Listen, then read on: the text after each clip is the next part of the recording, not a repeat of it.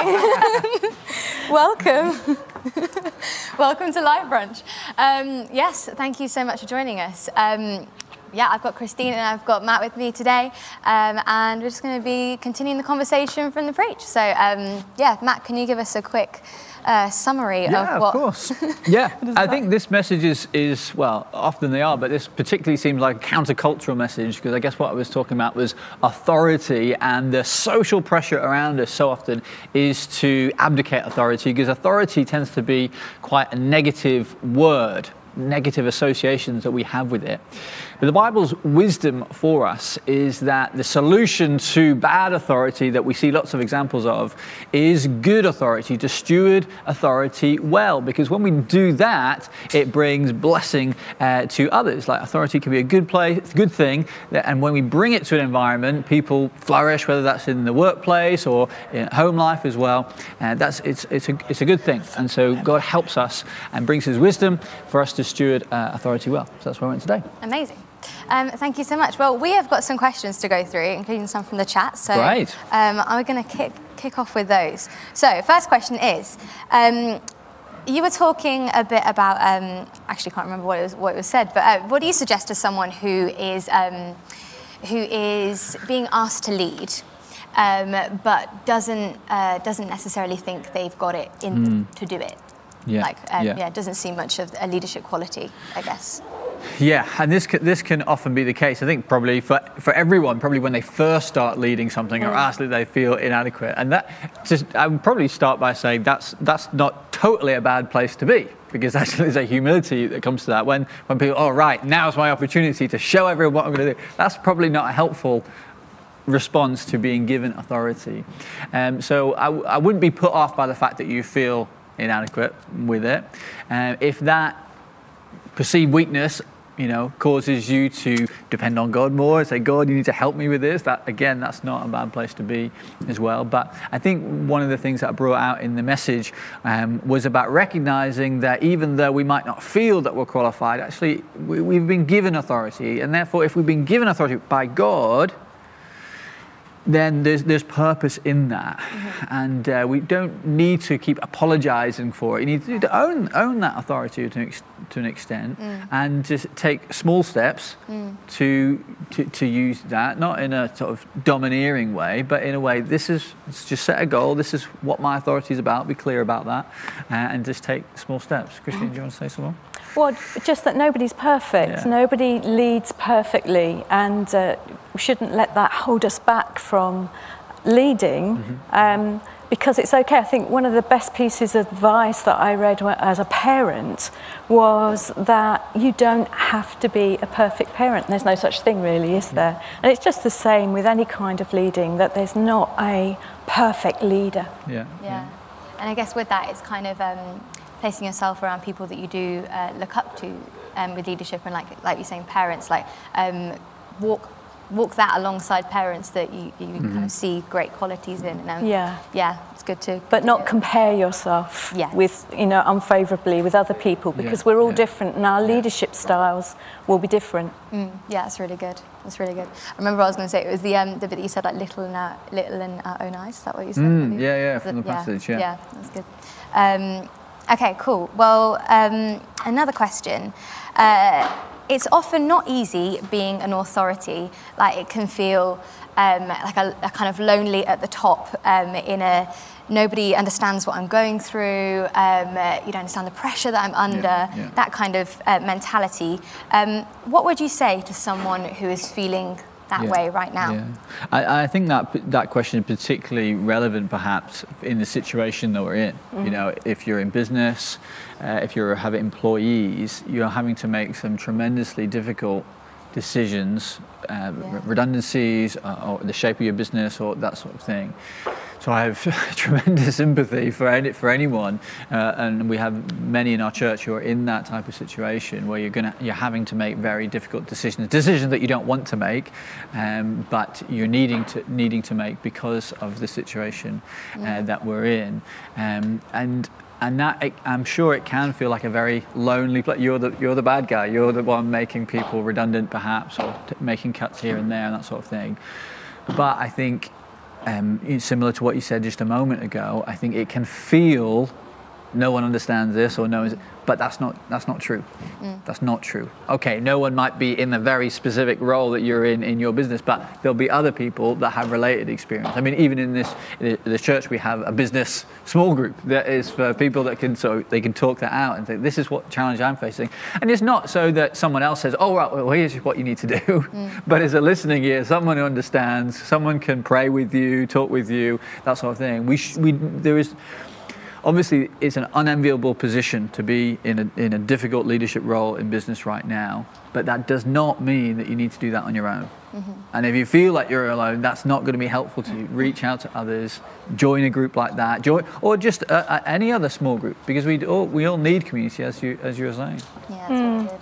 And the fact that all authority is given us by God means that actually we're not at the top. He is. And there's a sense, well, not just a sense, but God is with us. And he's with us when we feel like that as well. He's not just about church. He's about business and work, wherever we find ourselves, and we can always ask him for help, and he is always with us in it. And actually he says, if any of you lacks wisdom, let him ask. And that's just such a great thing to do if you feel like that. That's really good. Yeah, that's really good. Well, we've got a question from the chat. So abdicating authority is bad. What about someone who feels unsuited to authority, seeking to not get into a position of authority, but to just be useful, just be a useful team member? Yeah. Well, I think hopefully that's not come across in my preach in terms of not saying that everyone, to be a Christian, you have to be an authority. You know, that is not the case, and there's nothing that is more spiritual about being the leader. It can feel like that, especially in church. Oh, how I'm really going to be really spiritual is I'm going to be a leader in this, leader in this.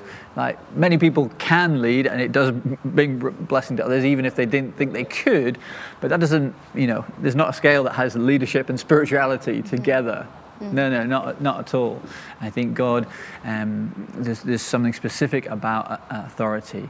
But I think if you are not in a position of leadership, you shouldn't feel that you're somehow, not being as effective, whether that's in the workplace or in church or in wherever. You should feel affirmed in that. Having said that, I think sometimes we might not be in a place of leadership now, but we might be in the future. And so learning to, if there's things that we can learn now and look at examples of good leaders and think this is a good way to go about it. As we said before, often the people that don't see themselves as a leader actually end up being very good leaders because they're not seeking the limelight. They're actually just wanting to serve and seeing the goal and wanting to help and pursue that. And you'll probably find if you do that, people do give you responsibility because actually that's someone who trusts. It's not about them, it's about what we're trying to achieve. And actually those people work very well in leadership. I think a lot depends on how we view leadership as well, because if we look at Jesus, we see that he was a servant king and he led by serving people. He washed people's feet. So I think sometimes we can think that we have to have a prominent maybe platform role or something like that, or leading a group, and that makes us a leader.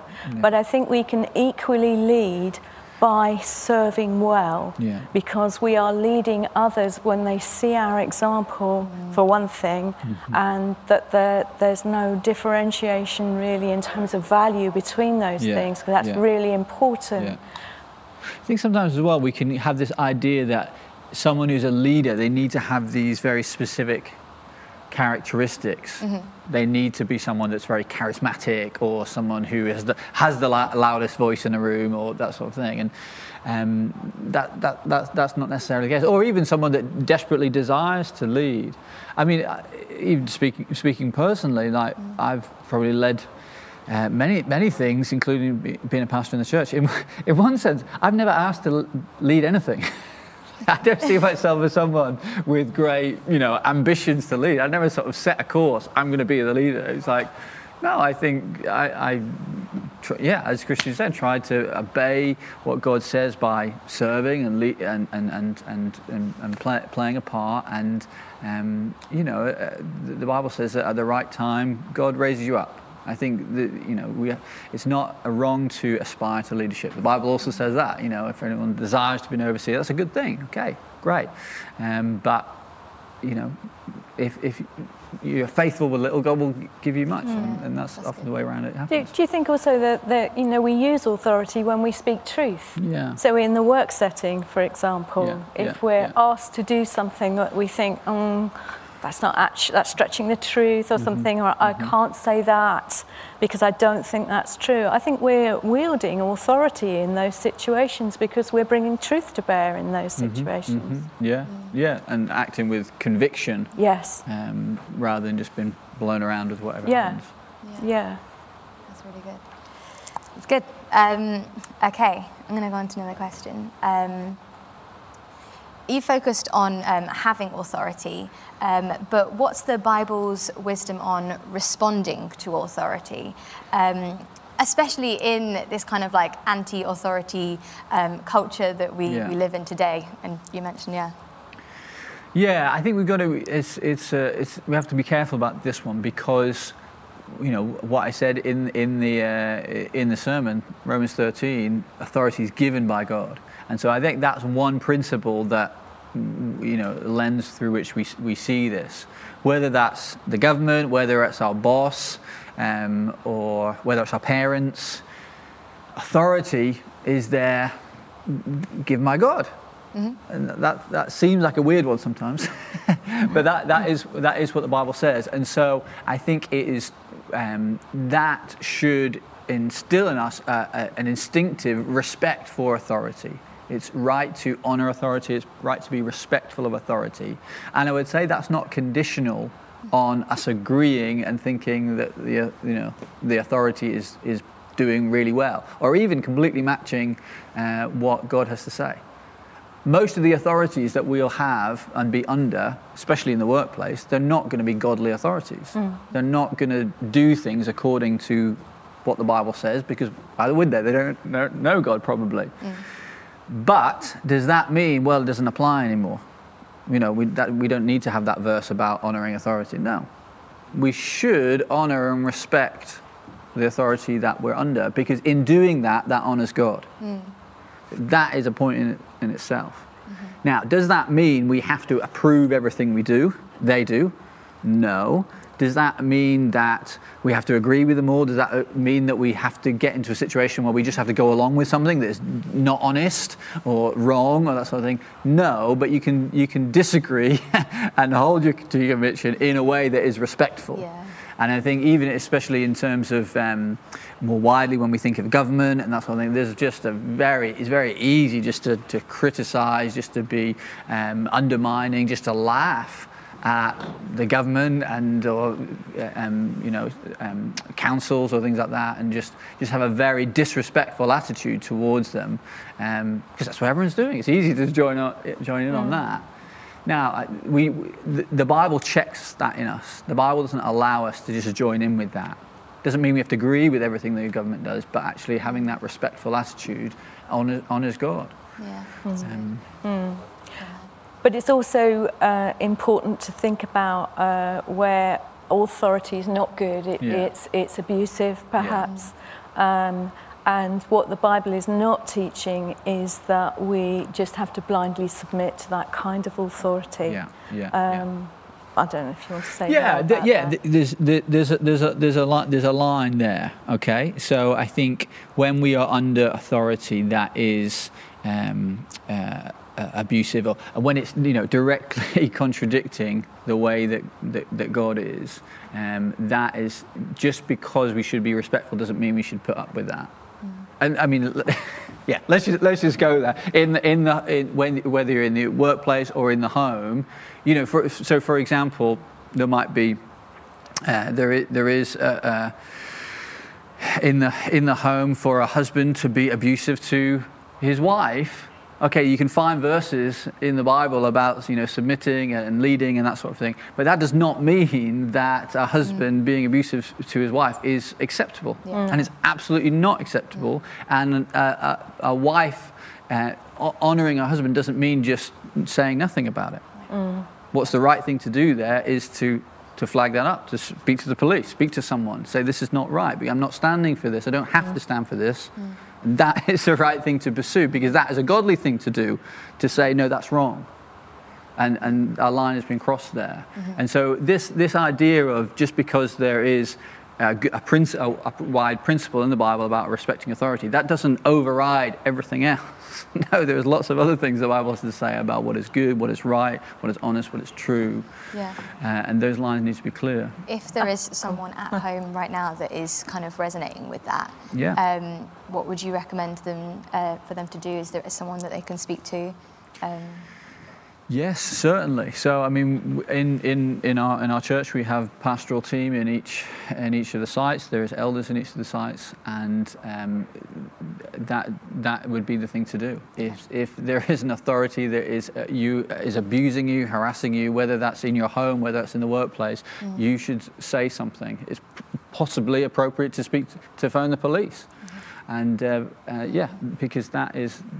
That, if a crime has been committed, that is important to do that, and so, definitely.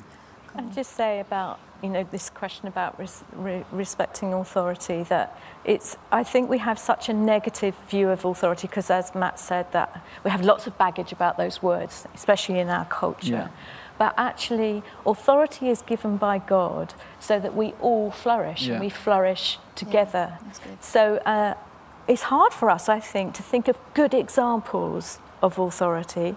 And I think the reason for that is that what you would probably see is, those people are flourishing. I wonder why that is. But you're not thinking, it's because of authority that's being really well used. So if you have, a class that's getting on really well and there's some good learning going on, it may well be because there's a really great teacher who's exercising authority well. And that works across the board. And families should be a place of trust and security that is created by good authority. So I think sometimes it's good to look at it from the other side, because otherwise I think we're thinking, what about this, what about this, what about this? But actually, we have to admit this is a difficult issue, and it's hard for us to think about it without any kind of agenda or anything that's, our own baggage that's coming with us. Does that make sense? Yeah, totally. And I think as well, we need to remember that there is, and one says a principle of sowing and reaping with this as well.